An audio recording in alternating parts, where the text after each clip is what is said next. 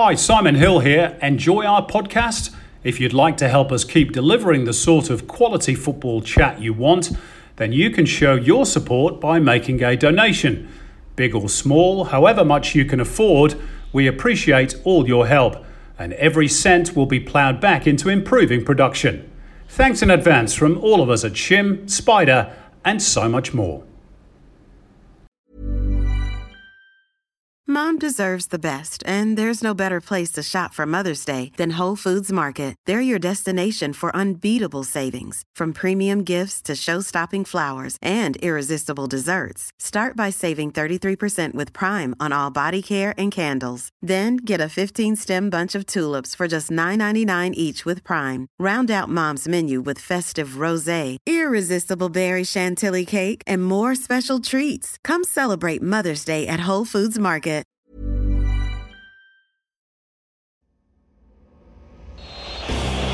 It's Craig Moore.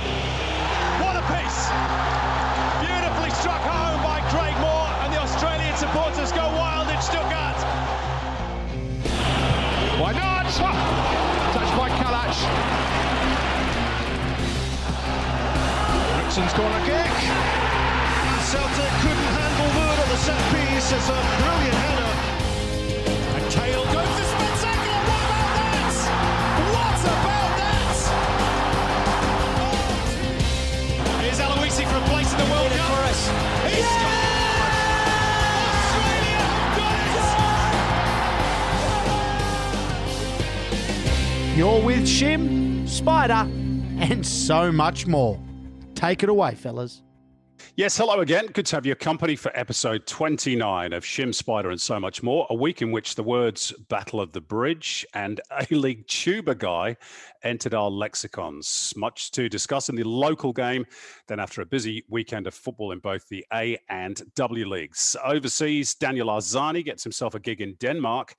And Manchester United slip up at Old Trafford. And in our final segment, we'll be talking to popular ex-Socceroo Stan Lazaridis about his career and his thoughts on the modern game. All in the company, of course, of Zeljko Kalac and Craig Moore, who is back on deck. Good to see you, Maury. We've got a Twitter question for you to start off with. This comes from Andrew, who says, can we Rangers supporters start celebrating yet? Pop the cork, son. Pop the cork. It's done, is it? 55's coming home, mate. Celtic again lost at home to St Mirren over the weekend. They've imploded. And for me, Rangers have won the title. Wow, let's hope they don't slip up from here, eh? Spider, Xanthi were undefeated going into Saturday's game with, is it Carnia or Chania? How did you go? Yeah, it's Hanya. There you go. So nowhere near. No, don't worry. I'm looking at the teams they're playing and I can't pronounce them either. But yeah, no, Hanya, we drew 0-0. Mm-hmm. Look, probably disappointed we didn't win this one because we actually played quite well, had a lot of chances. But 4 games, 3 draws and a win, not bad to start with. Okay, the draw specialists. Thanks for the moment, boys. Let's get into it then with Hard Talk. Hard Talk. Hard Talk is brought to you by Streamgate, one of Australia's first live streaming companies operating since 2008. They focus on virtual and hybrid events, broadcasting to unlimited online audiences worldwide by either a secure private stream page or publicly on social media. Live streaming allows social online engagement as viewers are able to communicate back to the presenters in real time while social distancing. So should you require a small personal event or business level webcast, then please go to streamgates.com.au or find them on Instagram. Well, let's start with the A-League then, guys, and run through what happened in the games over the weekend. Western Sydney Wanderers all square with the Newcastle Jets. The Jets showing great resilience at the moment, but I think the Wanderers will probably be a bit frustrated that they didn't kill them off. Yeah, I thought Wanderers probably should have won the game. They butchered some great chances on to finish off the match. But as you said, Newcastle, last couple of weeks, quite resilient. First 4 games they played, they weren't great, but they were in the matches. And then they got a result, and now they've been decent, to be fair. Maury, go on, sorry. Yeah, I think I agree with Spies. Like Newcastle at the moment, probably not hit their straps, but at the same time, they're they've always been in a game. So to get that point and late penalty from O'Donovan, dubious penalty in my opinion, but a good result for them, and they have done well, like it says, because there's a lot of things happening behind the scenes. Yeah, talking of that, they've put together an advisory board to select a new coach. Ron Smith, Alex Tobin, and Julie Dolan are going to be part of the selection panel. Why do we need advisory boards to select coaches or managers? It seems to be a peculiarly Australian thing. This don't seem to get it across the rest of the world so much, do we? I don't think we do. Yeah, go Spides. No, I don't think we do, Maury. But I just think maybe it's because Newcastle doesn't have an owner at the moment, and that's why. You wouldn't think someone who owns their own club is getting an advisory board on who's going to coach their team. Because normally there's a process and all these interviews and consultancies. If it's an owner that is controlling that club, sometimes we see that process go out the window and they just go and get their man. But I do expect, Simon, that there'll be a pretty swift announcement on this Newcastle manager, whoever that's going to be. Have you got any inside information for us, Maury, as to who it might be? I've heard Simon Grayson, Winfried Schaefer been mentioned in dispatches. Simon Grayson, funny enough, I've just seen on the news tonight, I think has taken the Fleetwood job. Ah, okay. So, look, I think from what I've heard, Simon, there's been a strong push for it to be an Australian coach. And when you start talking Australian coaches, I think we all kind of know the profiles of the candidates that are going to be presented to Newcastle. Of course, they do have football IP in the club with Laurie McKenna, and they're owned by 3 or 4 other A-League clubs. Anyway, interesting. We'll see what pans out up in Newcastle with regards to the coaching job. Maybe Craig Deans will get it full time. The first ever game between Macarthur FC and Sydney FC, won by the Sky Blues. Good return to form, Spider, for Steve Corica's team after that shock loss at home to the Mariners. A couple of goals for Patrick Wood, another young emerging striker. Yeah, look, it was a cracking game to start off with, actually, very high tempo. Macarthur probably had the better of it, to be honest with you, and obviously the red card of Millsy turned everything around. Sydney still looked like a decent side, took their chances. Federici probably wouldn't be so happy with the first one, but then after that, it was good night. They got the first, second, and third. Sydney deserved winners. I'm not sure about that. Macarthur had a good account of themselves. Maury, Western United 0, Melbourne victory 0. Mark Rudin at the end of the game blowing up about the VAR and the lack of cameras to give the correct angles. What was your take on it? Look, I mean, I've got to side with Rudes here, I think, because if we're going to have VAR, and I've said all along, I'm not a fan of it, but it's there.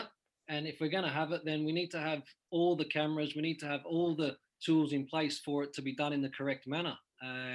Obviously, a doubt over the camera angle, Simon. So I totally understand where Rudes is coming from. And the reality is that'll be because we're cutting corners financially. Yep. That's unfortunately the truth in terms of the coverage. A word before we move on from that game on Andrew Durante. 400 National League games. Goodness me, there's not too many players that do that. And still going strong. Maury, you would know better, your position. So obviously you guys can play longer there because you don't run as much. says the goalkeeper. Yeah. Mate, the smart ones can still play with a cigar in their mouth, Spides. You know what I mean? Yeah. But Durante, what a career he's had. To reach 400 games at any level is immense. He's been a true professional, and as you say, Spider still going strong. Great leader. I think he's really grown into that, and I'm sure he's giving huge benefit to the playing group and the younger players around about him. But well done, Andrew Durante. Yeah. When you consider that he had that horrific injury, didn't he? Broken leg at the outset of the A-League. He's done very well to come back from that and have such a long career. And of course, played international football as well, not for Australia, but for New Zealand. Brisbane Roar defeating Adelaide United by 3-1. Brisbane Roar top of the league. It's been a while since we've been able to say that. A couple of goals for Dylan Wenzel-Halls. And Spider, they've got 3 home games to come at Dolphin Stadium. So they're in a good position, Warren Moon's team. And playing good brand of football. They've continued on from last year. They really have. They look like they're enjoying themselves. They're creating a lot of chances. Fair play to them. And recruited well. Yeah. And they've got goals, Maury, in this team now. Not just Wenzel-Halls. They've got Scotty McDonald, of course. They've just signed Golgol Mabratu. They've got Masato Kudo, the Japanese international, another Japanese boy, Riku Danzaki, who's doing pretty well. So they've got options in attack, which perhaps they didn't have so much last year. And I forgot Joey Champness, of course. Joey Champness, and obviously you've got from a deeper position O'Shea, who does very well. So, look, this is a team that certainly haven't lost anything, added a bit more depth. But I tell you what a great watch, at Dolphin Oval, seeing a boutique kind of stadium, good atmosphere, a bit of a zip on the pitch as well. It was a very entertaining game. Dylan Wenzel-Halls is a goal scorer, and he's really now, I think, growing into believing that he is an A-League player that can score regular. So, yeah, well done to Brisbane. Or Denzel Halls, as Bozza calls him. Central Coast Mariners losing at home to Wellington Phoenix. First win of the season for the Knicks. Another goal for Alu Kool, who's another youngster who's really emerging this season.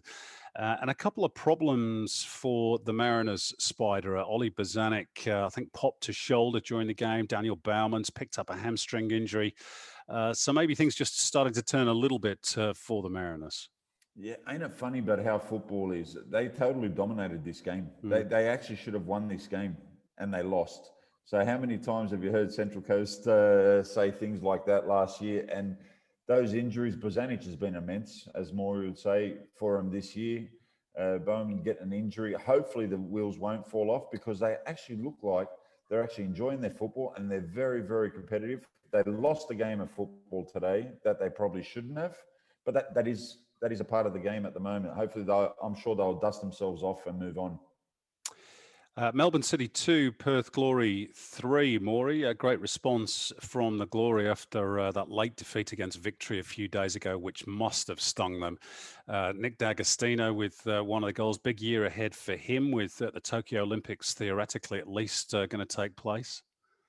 Yeah, and look, Dags is, getting into the box and scoring headers. People don't fancy picking him up, but he's quite good in there for a young fella. But I think that was a game that broke Melbourne City. But it's a great result. Perth Glory actually do have a decent record and do well against Melbourne City, who are still showing at the moment, although Spider and I tipped them for the competition.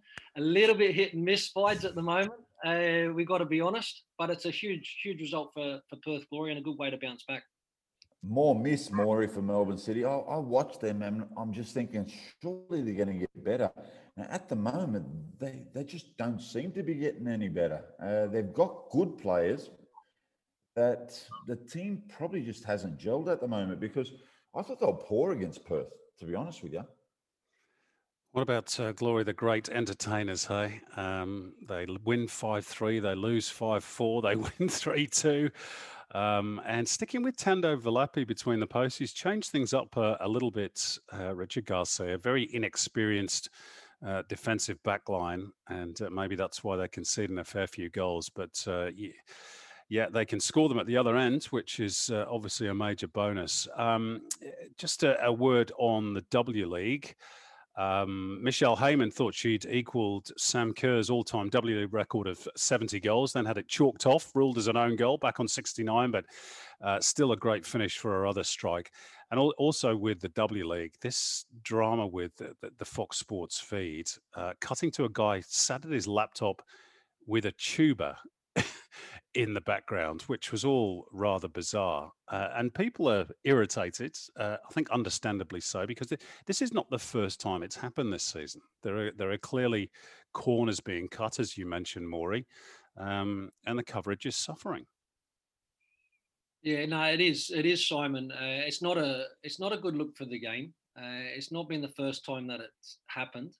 And again, we're Australian football's in a position now where we're trying to work to a better future. At the moment, Fox Sports seem to be the only potential broadcasters, unless there's, like I says, these conversations going behind closed doors. But this is not acceptable. This is not good enough. If they really care about the product, then these things wouldn't be happening. And I'm quite strong on that, because we need to up the ante professionalism across the board. And when your broadcaster is not fulfilling their role, then that's a huge concern. Mm. Yeah, we shall see what happens. Obviously, only 5 months to go now of the current TV deal, and whether they will renew with Fox or go with somebody else or go it alone, who knows? But surely a decision has got to be taken pretty soon. Spider, the Champions League draw for our clubs took place this week. Only the one automatic qualifier, of course, due to our poor results in that competition, unfortunately. Sydney paired with John Book Motors again, Gamba Osaka and Tampines Rovers from Singapore. Brisbane got a qualifier against Kaya, which, as I said this week, I think that will, given that they're from the Philippines, will bring back horrible memories of Ceres Negros for them. And Melbourne City on their debut getting Shan United from Myanmar at home. What did you make of the draw? Look, Sydney's draw is ugly. That's for sure. The other two should qualify. Surely, you would think that the other two teams would qualify. They are quite weak opposition that we've got, and I don't like using that word at the moment, weak, because we know football in Asia is developing very quickly, but surely we're good enough to win those games. Yeah, look, I'm going to take issue with you just on that one point with regards to Brisbane's game against Kaya, and I think the evidence is, there in my intro there, that a few years ago, Brisbane drew Moree, Ceres Negros, and everybody went, "Yep, that'll be fine." They're at home against a team from the Philippines. They'll walk that one, and then it's about the next qualifier. I call that game, and let me tell you, it was men against boys, and Ceres Negros were a level above Brisbane. That was the night of the famous debacle with the shirts with the numbers. And I know that you were there that night, Moree. But do we seriously still underestimate Asian football, and in particular parts of the world that we don't know too much about? I think you raise a very good point, Simon. And if we needed a reminder, that particular game that you called, and I was also involved in that, it turned horribly wrong for Brisbane Roar, but also in terms of Australian football. You cannot, and Spider touched on it, you cannot take anything for granted, because the Asian teams have got quality players that are technically very, very good and love nothing more than trying to come and get one over on their Australian, so-called stronger nation, all that sort of stuff. A game of football, if you're not prepared well, and you don't go about your business, these teams can hurt you. Not only hurt you, they can actually win football matches and cause, shocks. But is it a shock anymore, with the amount of money that they're spending in their game? Moree, just on that game, without wishing to, rake up old ghosts, did the club do their diligence on Ceres Negros? Did you know what they were all about? Did you understand the threat that they posed? Because I remember calling the game and thinking, wow, this team is not just competitive. They're actually a lot better than Brisbane. They had some great players. Stefan Schrock, who went on to play at the Asian Cup, and I think they had a fair few Filipinos of European extraction. So physically, that they weren't intimidated either. No, they weren't at all. The hard thing leading into that game, Simon, was actual footage and vision of the team playing. That was the issue. I mean, you're trying your very best. I know John Aloisi was trying his very best. We, whatever games we had, we were able to view, but there just wasn't a lot to be able to sort of like delve into too much. But at the end of the day, I think at that stage, Brisbane was still ahead in the game in a comfortable position. But you're right, they actually got stronger as the game went on, and not only looked more likely, they deserved their result. Let's not take that away from them. So technically, like I said, very, very good. physically, sometimes Simon can be the argument, but they certainly physically weren't struggling against us. So you've got that mix, then anything is possible. Yeah, very interesting night that was for many reasons. A couple more issues before we move overseas. Sorry to bring that up, Maury. Daniel Arzani, Spider, has got a loan move to Aarhus in Denmark. I think a lot of Aussies tend to end up at Aarhus, don't they? Mustafa Amini was there and one or two others. Is it Zach Duncan?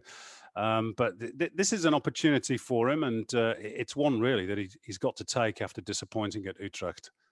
Look, my thoughts on players going to Denmark, I think it's a very good platform to start your career in Europe.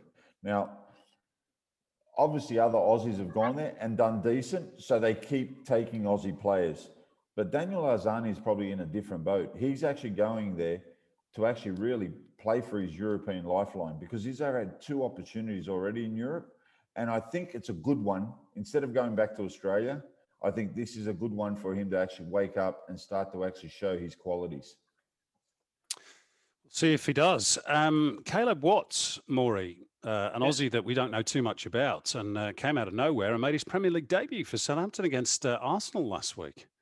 Yeah, look, I know a little bit about Caleb Watts because I worked when the 17s went to the World Cup in Brazil, November 2019, and very good player, Simon. Very good. Has a bit of a swagger about him. He kind of can play in any of the forward areas behind the 9. So, he drifts into wide areas, probably more comfortable central. But he's a good talent, and, he'll only be 18 now, I think. If 18, and to have an opportunity for Southampton and be involved in the Premier League tells me that he's doing all the right things at his football club, and that's exciting because we don't have many in this particular position or situation where they're that close to Premier League football. So fantastic for Caleb Watts. He is one that I know about. Okay, keep an eye on him. Final one for you, Spider. Back on the domestic game, a bit of chat on the National Second Division. Football Australia this week said to be looking at alternatives, or at least other models to the one put forward by the AAFC in their report, which of course we talked about a couple of weeks back. You sort of get the impression that, I don't know, they're a bit lukewarm about all this, still talking about conferences, end of season Champions League style playoffs for the existing MPLs. We got to take a decision on this, haven't we? I mean, if the clubs can afford it, in my opinion, and they're willing to take the fiscal risk, there's nothing on the federation or the A-League clubs or anybody else. We got to go for it, haven't we? What's the I read that, Simon, in the rundown that you sent through, and I'm still shocked that they basically are saying, well, let's keep it as an MPL and then just play Champions League with the winners at the end of it. Yeah, and we've got that at the moment with the MPL final. Correct. We've got that already. So I don't think that's the answer. The answer is to select these clubs that are going to be in the second division and start a second division. I totally agree. I think the sooner we get it up and running, the better. We don't need automatic promotion and relegation just yet. I think once the league succeeds, if it does, then the clamour for that will come naturally. But we've got to stop talking and start doing. Really, the game needs to make some progress. All right, so let's head overseas. London calling. London calling.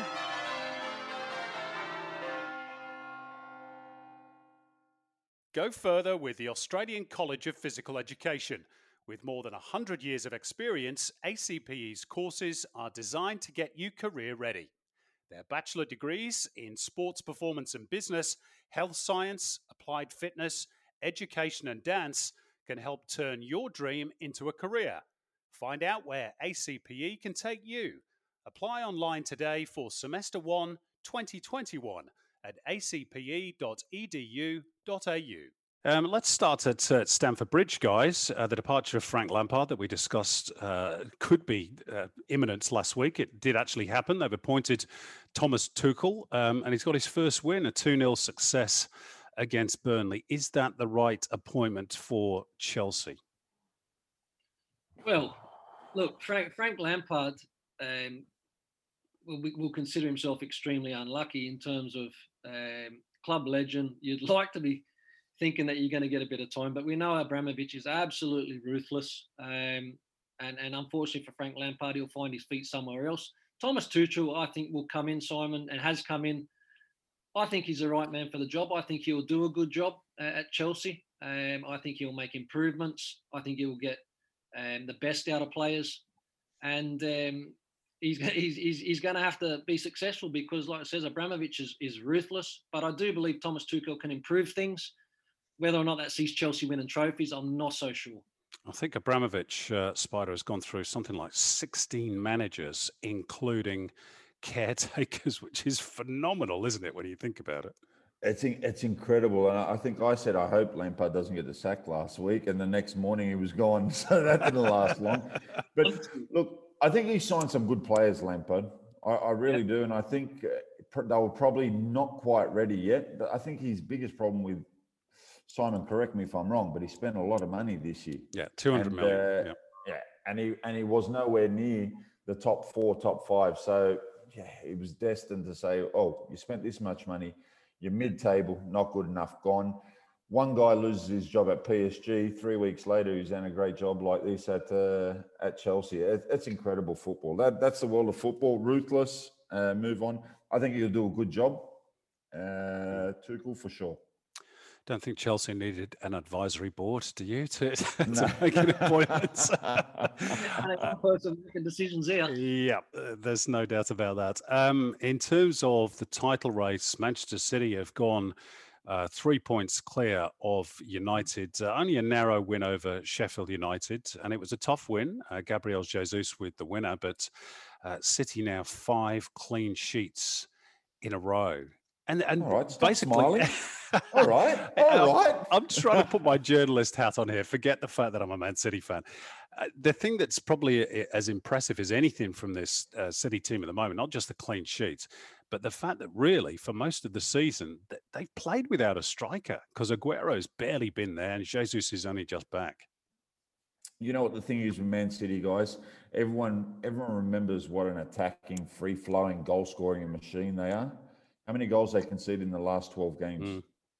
One. One. But Spide, you bang on. Diaz has been incredible.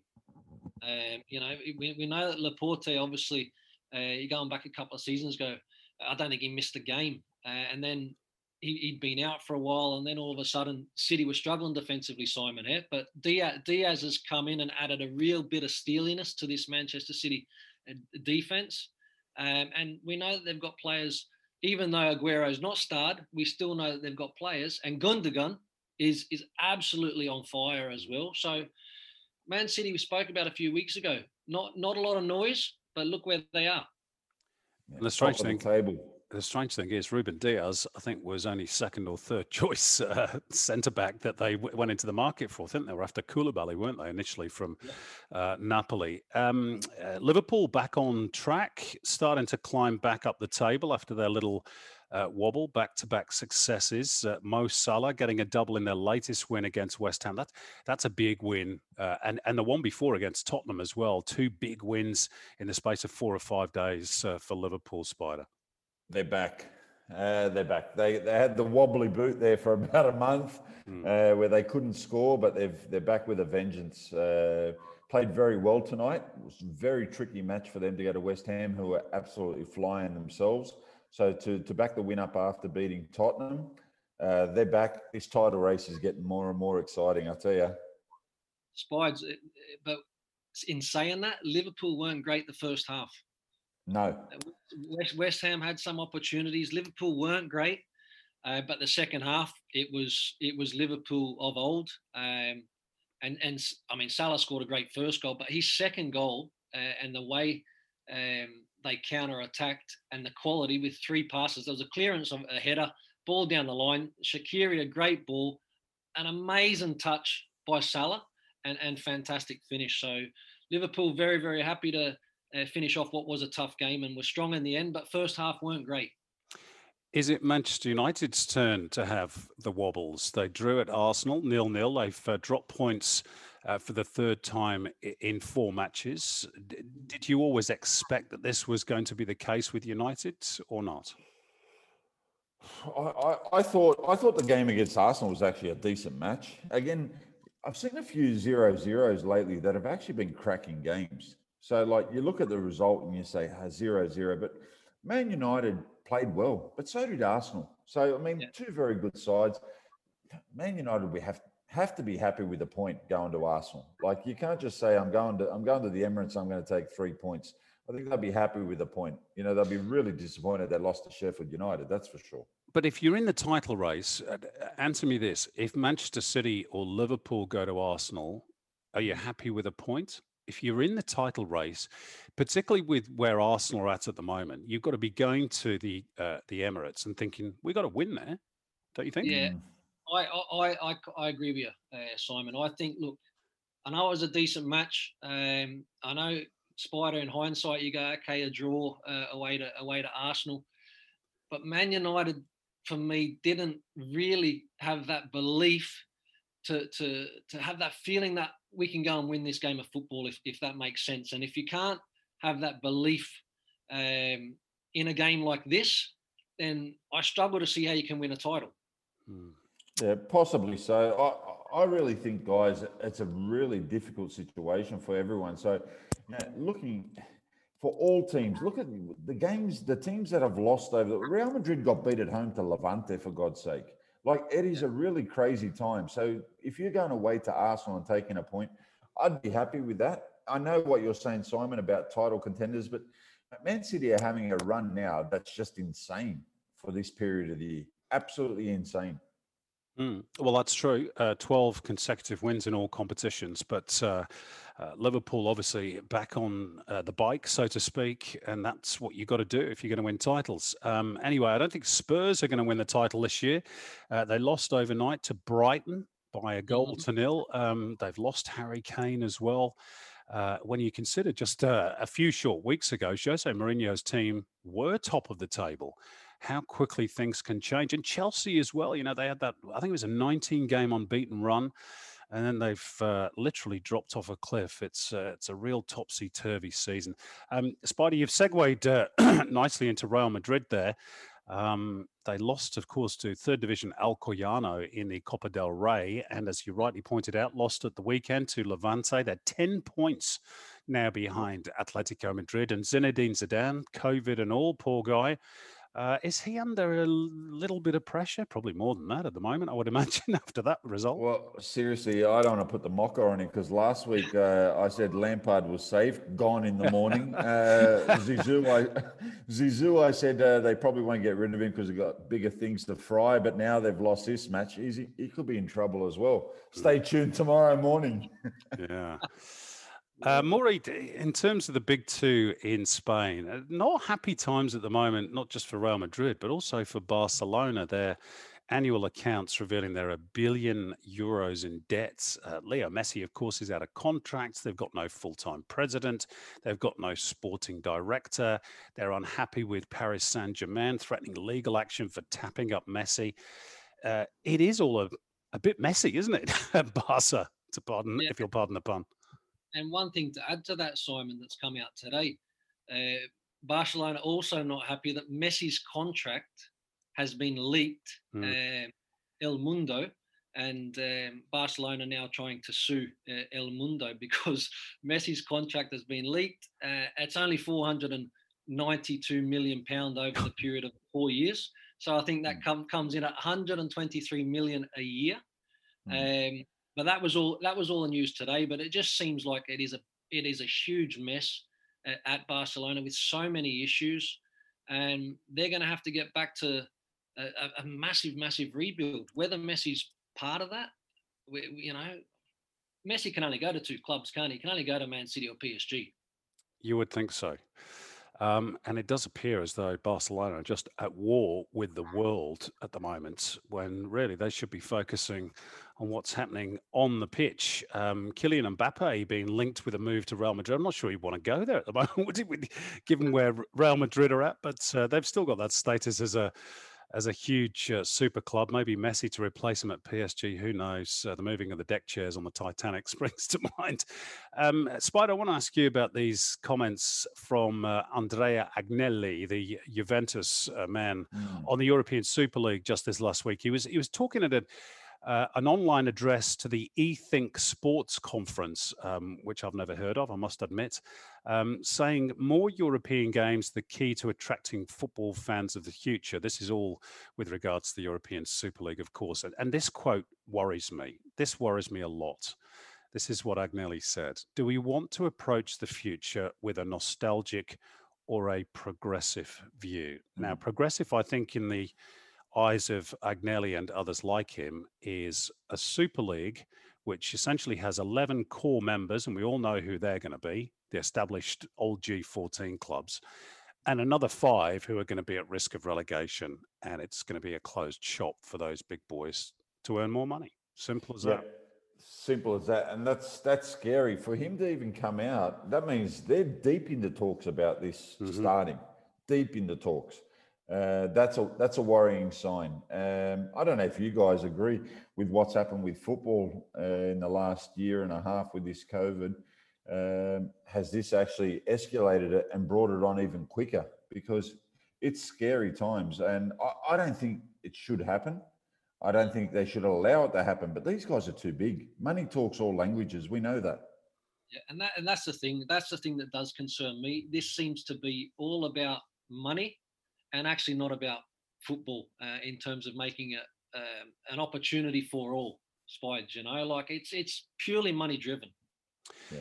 Well, the principles of football, and it's strange, isn't it? Because we here in Australia are continually arguing about the need to adopt global practice in terms of different divisions and promotion and relegation. And I think we all agree that that's a fundamental of football and what makes it so fascinating and interesting around the world. And yet, strangely enough, at the top level, they're considering going the other way and making it a closed shop because they want to concentrate the money and the interest on those super clubs. I wonder, Spider, whether there's any coincidence, particularly with regards to the Premier League. I think it's now 10 or 11 clubs in the Premier League have American interests. Either they're fully owned by American interests or at least partly owned by American interests. And of course, their sporting experience is of closed shop leagues. Yep, 100%. And you know what, Simon, they would know exactly what kind of monies are behind, what kind of money is behind these adventures. So they're big businessmen who know how to turn over big amounts of money. And we all know how big these clubs are. We all know how much following these clubs have around the world. This is basically a Champions League format week in, week out. Let's not kid ourselves. It's actually huge if it happens, but it'll kill the other leagues. One more on this, Maury. I want to ask you this. You, me, and Spider, we're gentlemen of a certain age, 40s, 50s.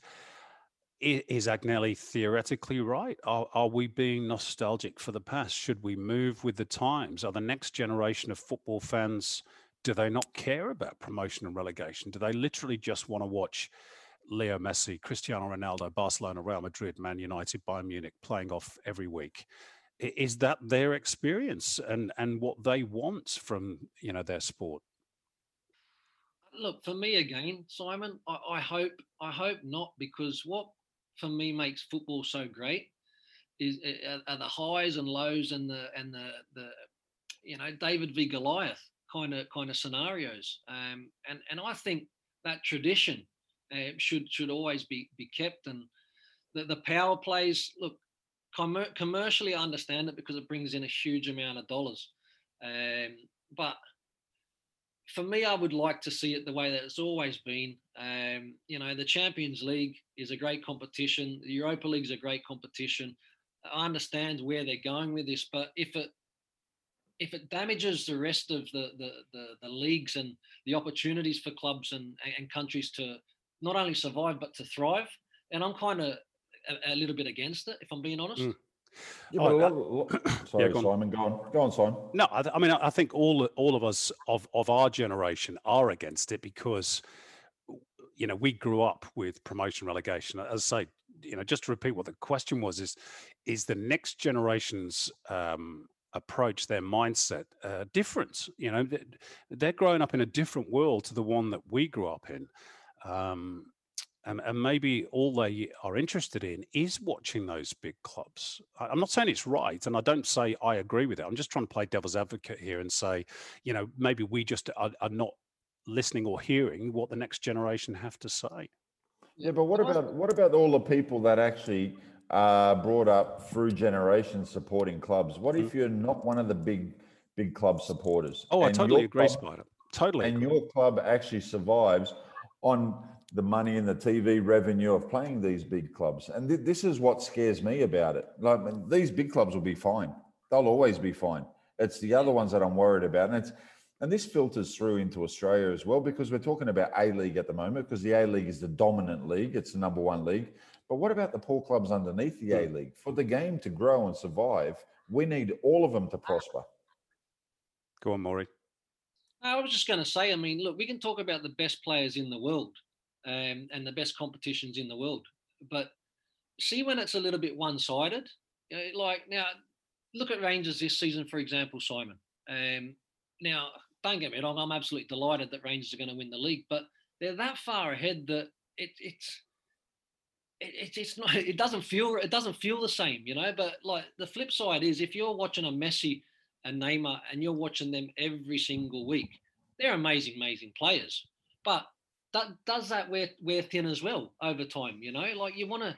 Football is about the differences and the variety and the different challenges and the new emerging talent and it's so many different things. So I think, to your question, do we want to see the best players week in, week out? Is that what the new generation want to see? Maybe they do, but like I said, it's just not my view. Nor mine, to be fair. Okay, a couple of things to finish off. How about Marseille fans forcing the postponement of their game in France with Rennes, protesting against the club officials?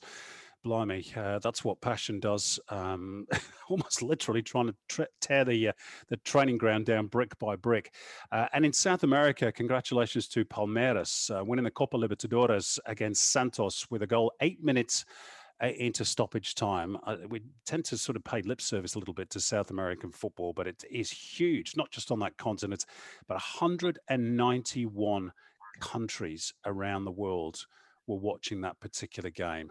And we pay it no attention in Australia whatsoever. Extraordinary. All right, let's head into our final segment, Footballers' Lives. Footballers' Lives.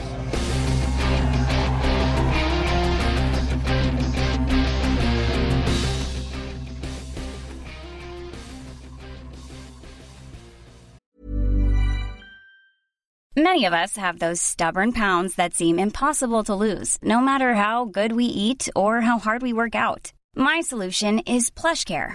PlushCare is a leading telehealth provider with doctors who are there for you day and night to partner with you in your weight loss journey. They can prescribe FDA-approved weight loss medications like Wegovy and Zepbound for those who qualify. Plus, they accept most insurance plans. To get started, visit plushcare.com/weightloss. That's plushcare.com/weightloss. Well, our guest today was born in Perth in 1972. He began his career with Floreat Athena, then West Adelaide, before he headed over to England in 1995 to sign with West Ham United. After 4 years at Upton Park, he switched north to Birmingham City, where he stayed 7 seasons before finishing off his career back in WA with Perth Glory. He won 60 caps for the Socceroos and, of course, was a part of the 2006 World Cup squad. And he still lives in Perth, from where he joins us now. It's a big podcast welcome to Stan Lazaridis. How are you, Stan? Hey, Simon. Thanks for that intro. Great to see you, mate. What are you up to these days? I know that you've had a very busy day today because of the little COVID scare in WA. What's been all that about? Yeah, obviously, it's the UK virus has escaped through the hotel quarantine, and one of the security guards picked that up, and the Premier has made a 5-day lockdown, so it sent kind of mass panic over here in Perth. And we've been largely for the last 10, 11 months, have been pretty free from it. So, yeah, and this morning I had to, one of my things, one of my properties is a shopping centre. And so I had to get out there and be vigilant. And but it all seems okay. We're all okay. And I think Australians in general act pretty accordingly. And so, yeah, at the moment, all okay. So apart from owning a shopping centre, what else?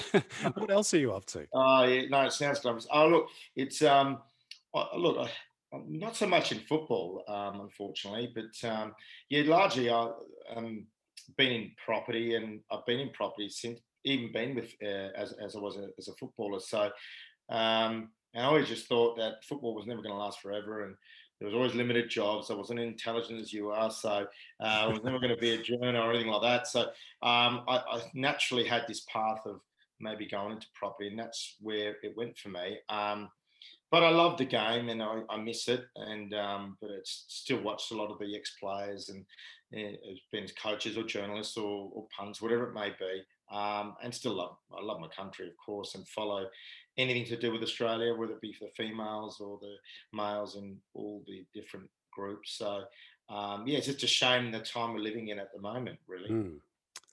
Let's go back all the way to your childhood in Perth. As the son of Greek migrants, was football in your blood? Yeah, I mean, for like my family, that was their outing. They weren't going off to restaurants or things like that. We'd be going to the football club, and that was where everybody else met of the same kind of origin. And we'd watch our team play, and then my dad always encouraged me that I should be playing sport. And those days, there was no phones and laptops and all those sort of thing that exist today. And yeah, I just was watching my brother play one time, and they were a player short and 4 or 5 years above me. And then I happened to join in and be the best player on the field. And they said, "Hey, your brother's really good. We'll have him instead of you." And it just went from there, really, Simon. Right. Were you always a winger? I presume you always had that searing pace, even as a kid. Yeah. I think, yeah, I didn't really realise how quick I was, but I think there are other players faster. I think what it was with me is I ran as fast without the ball and with the ball. And I think it was just kind of deceiving, and I had that extra stride, that length, and I could just get the ball around and whip it in to the guys like Viduka and Yakuls and Johnny Hartsons and all these sort of guys I was very lucky to play with. And I think that's what it was. I just get out of my way, let me run into the space. And, I wasn't as technically gifted as some of the other players, or a lot of the other players, should I say.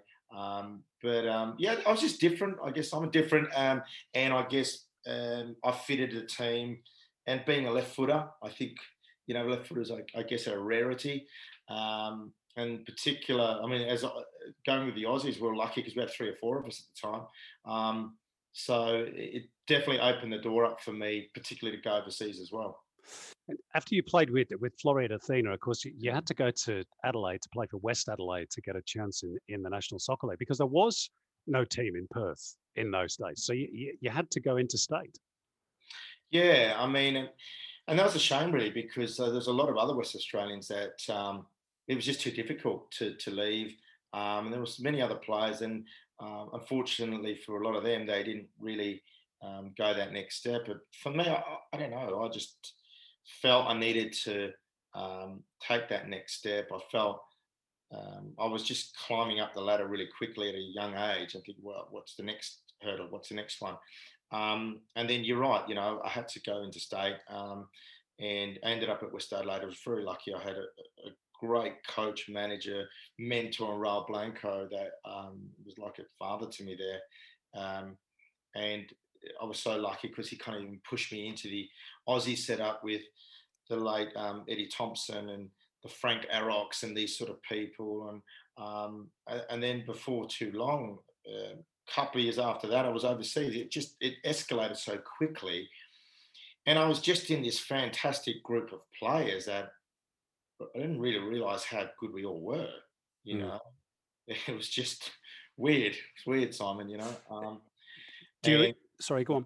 No. It just, even now as I'm speaking to you, because I forget, you forget sometimes, and you'll mention a player, and I played with like guys like Ned Zelich's and Paul Oakon, Skokos, and the list can go on. Vidukas, Kills, Timmy Kales, and Craig Moores, the goalkeepers, Schwarzer, Bosnich, Zalko Kalas. But there were so many of us that it wasn't just 1 to 11. It was kind of like 1 to 30. So really, really special group. I'll ask you about your Socceroo days in a bit. I just wanted to continue with the NSL theme for a moment. I don't know if you can cast your mind back to your first season with West Adelaide, and you actually played a finals, two-legged playoff against Adelaide City, and you went out on the away goals rule. I think you might have even scored in that two-legged tie as well. Do you remember those derbies, and how good and how big were they at the time? Oh, fantastic. I mean, Adelaide City, I think, was virtually the Socceroos. I mean, there was seven starting players in that team with Zoran Matic. Players like Ivanovic, Tobin, Damien Morris, Joey Mullins, and Viet, the Vidmar brothers, Zabika in goal. I mean, it was a phenomenal team. And it was just the passion between the two sets of supporters. And in those days, it was in ethnic base. So you had kind of the large Italian community against the Greek community. But then that kind of cleansed away and it brought in more supporters, which was great. But the rivalry, I mean, we packed out Hindmarsh Stadium there. I mean, there wasn't a spare seat in the house, and I remember Johnny Warren commentating and going, look, this is a bit of Europe over here. And it was kind of special because Raul Blanco created this team from scratch and kind of brought this back. I mean, Adelaide City were very, very good and under a great manager coach in Zoran Matic. And it just emphasised just how good that NSL was back in those days. And you mentioned like your South Melbourne and Melbourne United Croatia, they were Croatian based in those days. Even some of the Sydney sides. It was a phenomenal league with some special players. So then you head over to England in the mid-90s. How did the move to West Ham come about? That was just right place, right time, Simon. West Ham were on a tour down under, playing against a Western Australian select team. And I got a call from Gary Williams, who was one of the promoters, and he rings me up and he goes, "Oh, look, Lazo, I just need you to play." I go, "What do you want?" I said, "Oh, I don't want anything. I'll play if it's for the West Australian team, no problem." I go, "Could you just get my family in for free?" That's all I ask him. Just get them in for free and just look after them. That'll do, And West Ham had a really good side out, and here's the thing, when you play with the kind of your shackles off and kind of free, I wasn't thinking in the game that I was going to get picked up or I was on trial as such or anything like that. And I just had one of those games where I just felt really good and I was burning the left side up, down, and all these. Even I remember the referee saying, "Well, can you slow down, will you? Because I've got to get up and I've got to get back." And, it was quite fun. I had one of those games, so we ended up winning the match. And before too long, I had Frank Lampard Senior saying, "Oh, look, Harry, look, fancy coming to England, and you're a really good kid. You remind me of Steve Highway from Liverpool." I didn't even know that. I mean, I'm a Liverpool supporter, but I remember Robbie Slater telling me about this particular winger, and he goes, "Yeah, he's right. It reminds you of him." And he goes, "Kid, just come over and spend a week. Just come and see London. Do you like the red buses and this and Buckingham Palace?" And I've gone, "Why not?"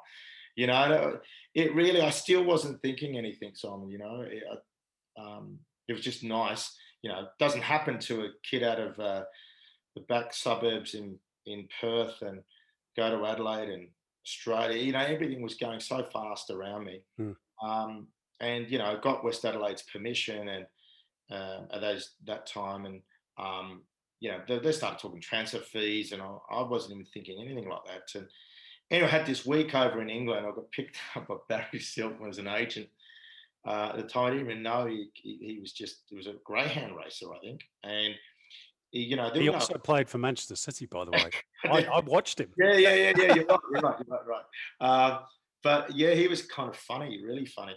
And yeah, it was just, I was so fast tracked that I had this week there, and it was incredible. And I was scoring goals. I was under all these different names. I wasn't even on Stan Lazaridis. I was Stan Brown, I was all these different names. I didn't even know who I was. And the fans are trying to work out, who is this guy? But, he's from Australia, and it's Skippy. So Skippy. And it was just really top club. It was so the right club for me to get my teeth in. I was so thankful to Harry for giving me a go and signing me in. No, that was a real risk for him, to make that move on a young, unknown, naive, kind of really green. I was 20 odd years old, but I was just very young-minded, and he kind of groomed me up, and eventually he did sell me. It was just and made it really good money, but I didn't understand how it worked over there in those days. There was quite an Aussie contingent there at the time. Robbie Slater, you mentioned, Steve Mortone, Chris Coyne. That must have helped you settle in London and sort of adapt to life in the Premier League, which you did fairly quickly. How did you enjoy those early days and playing under Harry Redknapp and in front of the chicken run and all that sort of stuff? Oh, look, Upton Park was special, the chicken run in particular. And they make up their mind straight away if they like you or not. And they like me, I didn't always have the best games, but when I did, I was really good. And I was a left-sided player. It was different. And you mentioned Robbie Slater. Robbie was great for me. He was like a big brother. And he was excellent. Robbie was red hot in those days as well. And when he was like man of the match every other week, almost. And he was like, lived around the corner. We'd catch up at night, whatever it was. And, so sometimes he gave me a good hard talking to. Sometimes he'd scream at me. So then he'd love me. And then it was one of those sort of things with Robbie's, Love, hate. Yeah, it was. But he was great. It was really what I needed for me in particular. But yeah, playing in front of the chicken, Harry was like, a lot of when he's angry, he can actually be funny, to be honest. And then when he's serious, but he was like the perfect manager for me to really kind of toughen me up and get me groomed to have a good career. And so it then, as I was there for the just over 4 seasons there, unfortunately I had to get signed. I didn't really want to leave. I actually loved playing for West Ham. I said, Harry, I don't want to go. I want to stay here. And he goes, but you got to go. I said, can I stay? And it was funny. It was funny because I said, Harry, I don't want to go. Can I stay, please, please, please? And he goes, no, kid, you got to go. That's how it works here. And I said, oh, okay, right. And then, he sold me for like over £2.5 million, I think it was out to. It was phenomenal money back then. But he was obviously a big fan of yours. I think he once said to you that if you'd have been English, you'd have played for the national team, for the English national team. Yeah. And then he just loved the way I played. And one thing with Harry is he loved footballers, and he would always take he likes a punt, and he always likes taking a punt on that. The ones that everyone else doesn't want to take. Like you got Paolo Di Canio at a time. Paolo was phenomenal. Berkovic, Hartsons, these sort of guys. And he loved football. Harry liked his team to play football. It wasn't just kick and run, and he loved good footballers. But yeah, and he always said to me, he goes, your left foot, if you're English, you'd play for England, as he said. And then even when after he'd sold me, even when he went to Portsmouth and Southampton's, I know he always goes, kid, do you fancy coming playing with me? He goes, I love you, I love you, And I said, oh, thanks, Harry. I'll go. I love it here when I'm at the Blues, and I really did. When I moved to Birmingham, you never know. You don't know the move until on reflection. But I really fell in love with the Birmingham City Football Club. We'll come on to Birmingham in a moment. I've got a Twitter question from Cam Simsek, who says it's well documented how Harry Redknapp was a great man manager, but how tactically astute was he on match day? It's a good question. I would say with Harry, he would always, obviously he relied on his really good players, so he'd always want the ball to be given to the guys like Berkovic, Paolo Di Canio, or if he'd say to me, just get the ball to stand, get out of his way, and just get in the box, So I mean, tactically, basically, he just left it up to the individual many times. But then he also knew that you're playing Man United away, Arsenal away. They haven't lost a game. He ain't going to go too gung ho, and he kind of bolstered up the back line. He almost 8-9 players behind the ball. So there were moments like that, and then but you concede a goal, and then Harry then goes, well, what do we do now? So then all of a sudden we're trying to chase the game. And look, I would say, to answer the question, is he was better than what you probably imagine, because he always signed really good players. And so really good players makes your job easier. And we'd figure it out. A lot of the time we'd figured it out on the field. And I was lucky because I was around some really good players. In the West Ham team, if Harry had managed to keep a lot of those players, he would have had 7 or 8 England players playing. Absolutely. You mentioned that you were going to all these wonderful grounds, to Highbury, to White Hart Lane, to Anfield, to Old Trafford. 2-part question. Which one was your favourite to play at, aside of West Ham or St Andrews? And the goal that you scored against Newcastle at St James's Park, which was an absolute thunderbolt, was that the best one of your career? I think we had a Twitter question on that one as well. Yeah, look, it was. I scored a really good one against Everton where Robbie Savage will still say today he set me up, but he just gave me the ball inside the 18-yard box of our goals, that is. And it was, and I ran the length of the field, took on 3, 4, 5, I can't remember any players it was. And Nigel Martin was in goals, and I hit one in the top right-hand corner, I think. But St James's one was 50,000 people away from home. The ball was passed to me on the halfway line. I had no one in front of me, and Alan Shearer charging down at me. And then I just seen Shay Given, I think, just off around the 6-yard box. I thought, you know what? If I can hit this, sweet. You never know. And I think there was a good wind blowing behind me at the time. I think it helped. But it was one of those that just left. I thought, geez, I hit this well. And then when I scored, I go, did I really score this? And then I said to myself, or I can't really say exactly what I said to you on air here, but I said, what a something goal. And I was looking for the fans and I couldn't see them because I was kind of blinded. It was, and then the West Ham fans are behind me. And I just wanted to run to them, and John Moncur goes, mate, do you know what you just did there? Do you know? And he was laughing, and I was, couldn't believe we ended up winning the game 1-0. It was a cracking game. Harry, I can't tell you the one-liners he told me after that. He just loved me for the next month. I can imagine. As you mentioned, you moved to Birmingham City. You had 7 years in the English Midlands. I want to ask you a story. I think I've actually said this to you before. I was actually doing a game for ITV where I was the pitchside reporter, and I was sat between the 2 managers. And Trevor Francis was the manager of Birmingham City at the time. And you were on my near touchline for the first half. And he yelled at you for the entire 45 minutes. And then in the second half, when you went on the opposite flank, he was still yelling at you for the other 45 minutes, just obviously a lot louder because you were further away. Yeah.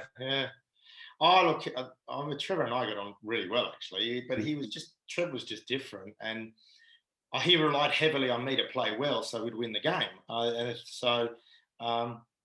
straight after that match, I think we ended up drawing that match from memory. He came up to me, goes, "Oh, Stan, I think we need to share a glass of wine." I said, "Oh, all right. Okay, Trevor." He goes, "Right, don't go home. You're going to come into my room. We're going to share a glass of wine." And so, of course, we shared a glass of wine. And, he was just different. Trevor had a different way, but he would get all frantic on the touchline, and then straight after, it'd be one of those, yep, okay, Stan, you did okay. There was a few things I wasn't too happy about, but here's a glass of red. It's a special one from France. I said, okay. Right. So it was like, it was one of those sort of relationships we had. But I will say, Trevor and I got on really, really well. And his wife was excellent towards me as well. Fortunately, she passed away, but look, he was a legend at the club and is really well loved. I'll ask you about your A-League days and the national team in just a moment. But just before we leave the Premier League, I know you were great mates with Slaven Bilic during your time at West Ham. I think you're still friends to this day. You played against the likes of Dennis Bergkamp and Ryan Giggs and David Beckham and Thierry Henry. I think you even had to mark Ruud Gullit one day, and I think you also had a rock with Roy Keane in the tunnel before one match. Pick out the favourite memory and maybe the best player you played with or against, or both. Yeah. Okay. Best player I played with, I think Isle Berkovic, Christoph Dugarry. Just technically, these guys were just Paolo Di Canio. I think in that three, if I could, say that. But there were so many. It's so unfair to so many other greats. But those three were really, really special. The greatest teams, Man United treble when they won the treble. The Arsenal Invincibles for that 1 or 2 years. Phenomenal. Greatest moment, I think for me, was playing. Liverpool was is my team. Growing up, it's my father's team. Special ground, Anfield. But saying that, Old Trafford, Highbury, in those days, Upton Park, what a special ground. St Andrews for me, because I played there. But the greatest moment, and there were so many, but this one of the moments we played Liverpool at St Andrews, and Liverpool were red hot at the time, and we were winning 2-0. I set up both goals. I was named man of the match. In the 91st, 92nd minute, because the board went up, Simon, I knew there was only a minute left. Gone out for a corner in the cop end of the Blues supporters, and of course I took all the corners, all set pieces near enough. So I'm walking over there, and I had this moment where I just put the ball under my arm, and it's about a 20-metre walk, 15-metre walk, and literally the whole cop end, must be 10,000, just started singing, bowing to me, and I just looked up and acknowledged it, because a lot of the time, as a player, you're so kind of fixated on what you're doing, but I knew the game was in the bag. It was, the corner was it, and I said to myself, don't ever forget this moment, because it didn't matter on, monies or anything like that. It was just this special moment that your fans just really loved you at that time. And to acknowledge them, it was one of those moments afterwards that I thought, oh, this is special, really special. And in saying that, you had the 2000 beating Uruguay and Australia qualifying, for the first World Cup. There were so many, but personally for me, in the special moments, that was one I'll never forget. You can't beat those moments, can you? Did you win that little rock that you had with Roy Keane? Oh, no way. I mean, that got scared me. No, you got Roy Keane's eyes looking. I mean, it was like exorcism. Like he possessed my body. He goes, Ozzy, I kill you, Ozzy. And I'm like, I go, Roy, I love you. I love you, Roy. You're my favourite player. And of course, first tackle at Old Trafford, he comes through me and he goes, I really would love to say more words here, but I can't. He goes, I told you, stay down, don't get up. And I'm like, oh man, because this guy just get away from me. But he was, what a competitor, what a captain, what a leader he had this kind of presence, like a real captain. You look back and think these great captains, and he was one. He led by example. He's one of those you'd be in the trenches with, I was lucky, I played with guys like Craig Moores and Kevin Muscats, and Kevin Muscat, what a guy he was. He'd take a ball, but he'd let you know as well. He'd be screaming at you from one side of the field, and you'd be shivering when you hear his voice, And it's just that he had that kind of, Roy Keane was like that. Wow.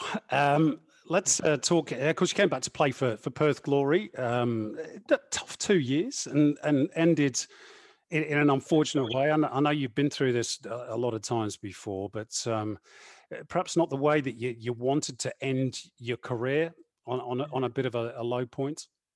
Yeah, it was. I was so sad, It was because I'd come back and I just wanted to play for Perth in my hometown. I wasn't, I just wanted to put something back into the game as well. And unfortunately, I had a bad kind of scalp problem that is kind of good now since I retired. But And I was taking medication for so many years. And it's interesting when I got drug tested because I didn't drug test for it. And I just told them, said, look, you do know that I take this medication. And they said, no, I understand, but write it down. And I kind of just, kind of gave but I didn't know. I didn't realise I was doing anything. I didn't feel in it. And of course, the drug got taken off the list. And but I got banned for it. And so, but to be honest with the whole Asada thing and everything, look, everyone was really good in many ways because it kind of got backdated and I didn't miss too much, but it wasn't that. I just felt it was a little bit embarrassing for me because it was a personal issue that I was battling with for so many years. You know, I never taken drugs. I'm so anti-drugs as it is anyway. And I understand that's how it is. And I just had to accept it. And it kind of, then I thought, oh, you know, what are people going to think of me? I love my country. I love playing for Australia. It was one of those, unconditional love that you have. And I gave my heart to my country. And I just thought, oh, why has Australia done this to me? You know, but I had to get over that. It wasn't that. It was,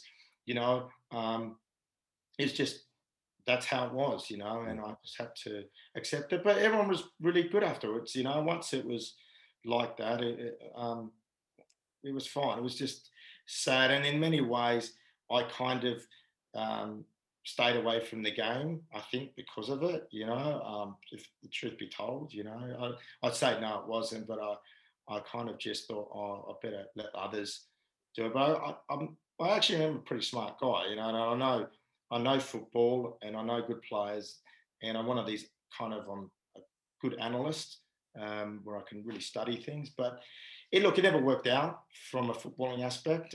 Who knows? Maybe a door might open in the future.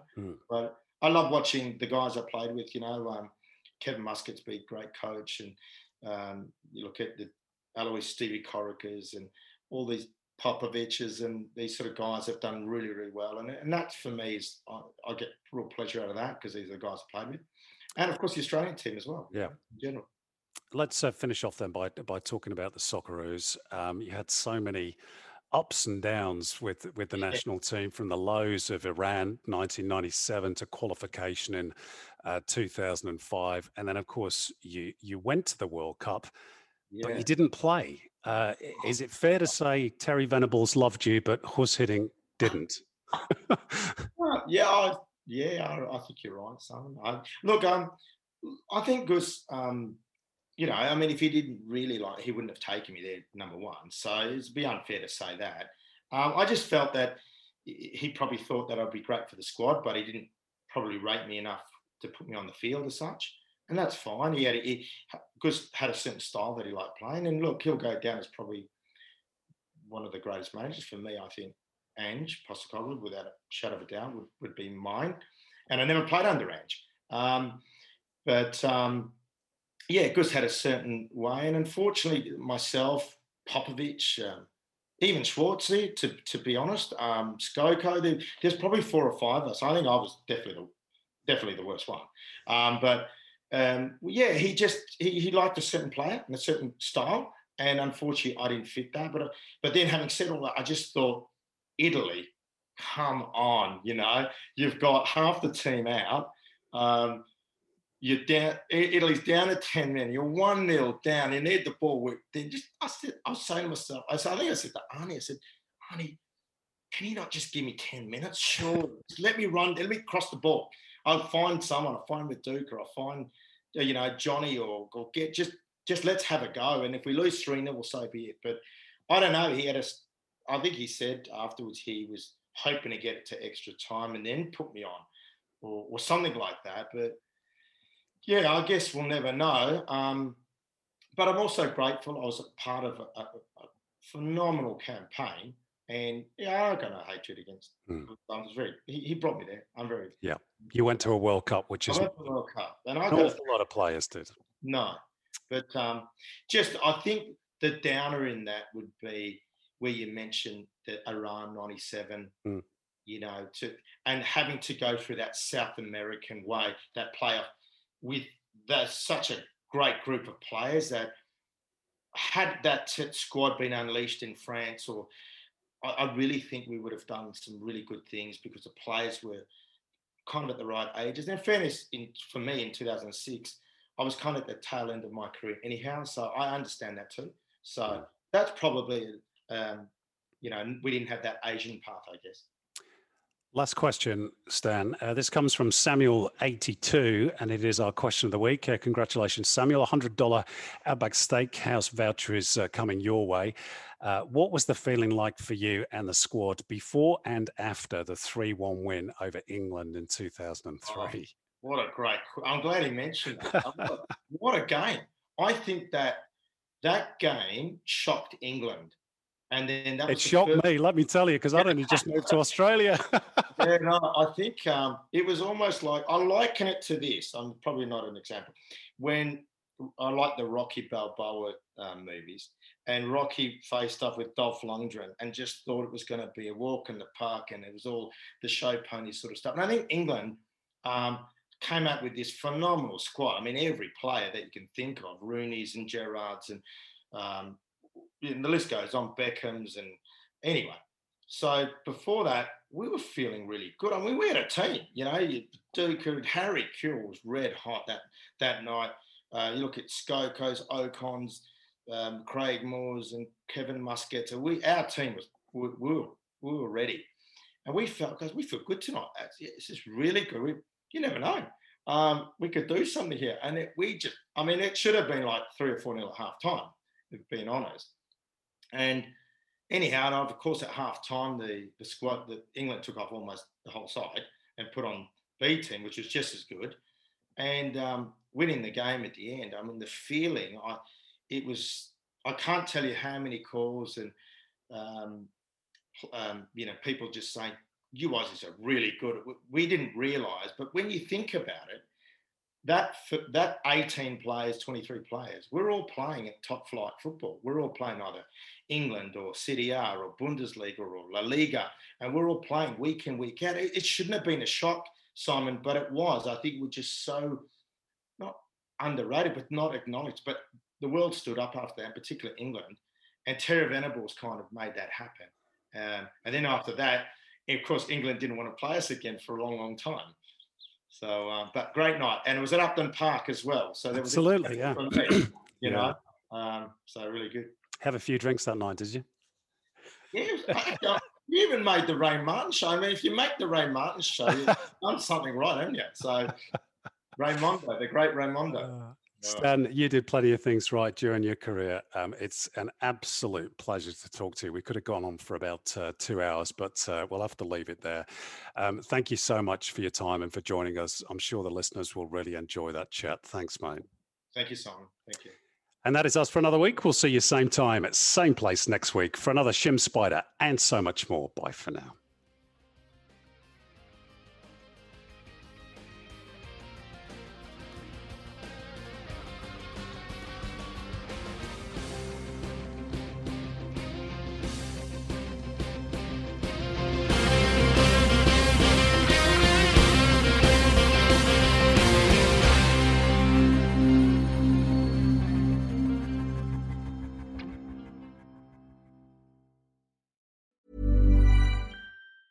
Mom deserves the best, and there's no better place to shop for Mother's Day than Whole Foods Market. They're your destination for unbeatable savings, from premium gifts to show-stopping flowers and irresistible desserts. Start by saving 33% with Prime on all body care and candles. Then get a 15-stem bunch of tulips for just $9.99 each with Prime. Round out Mom's menu with festive rosé, irresistible berry chantilly cake, and more special treats. Come celebrate Mother's Day at Whole Foods Market.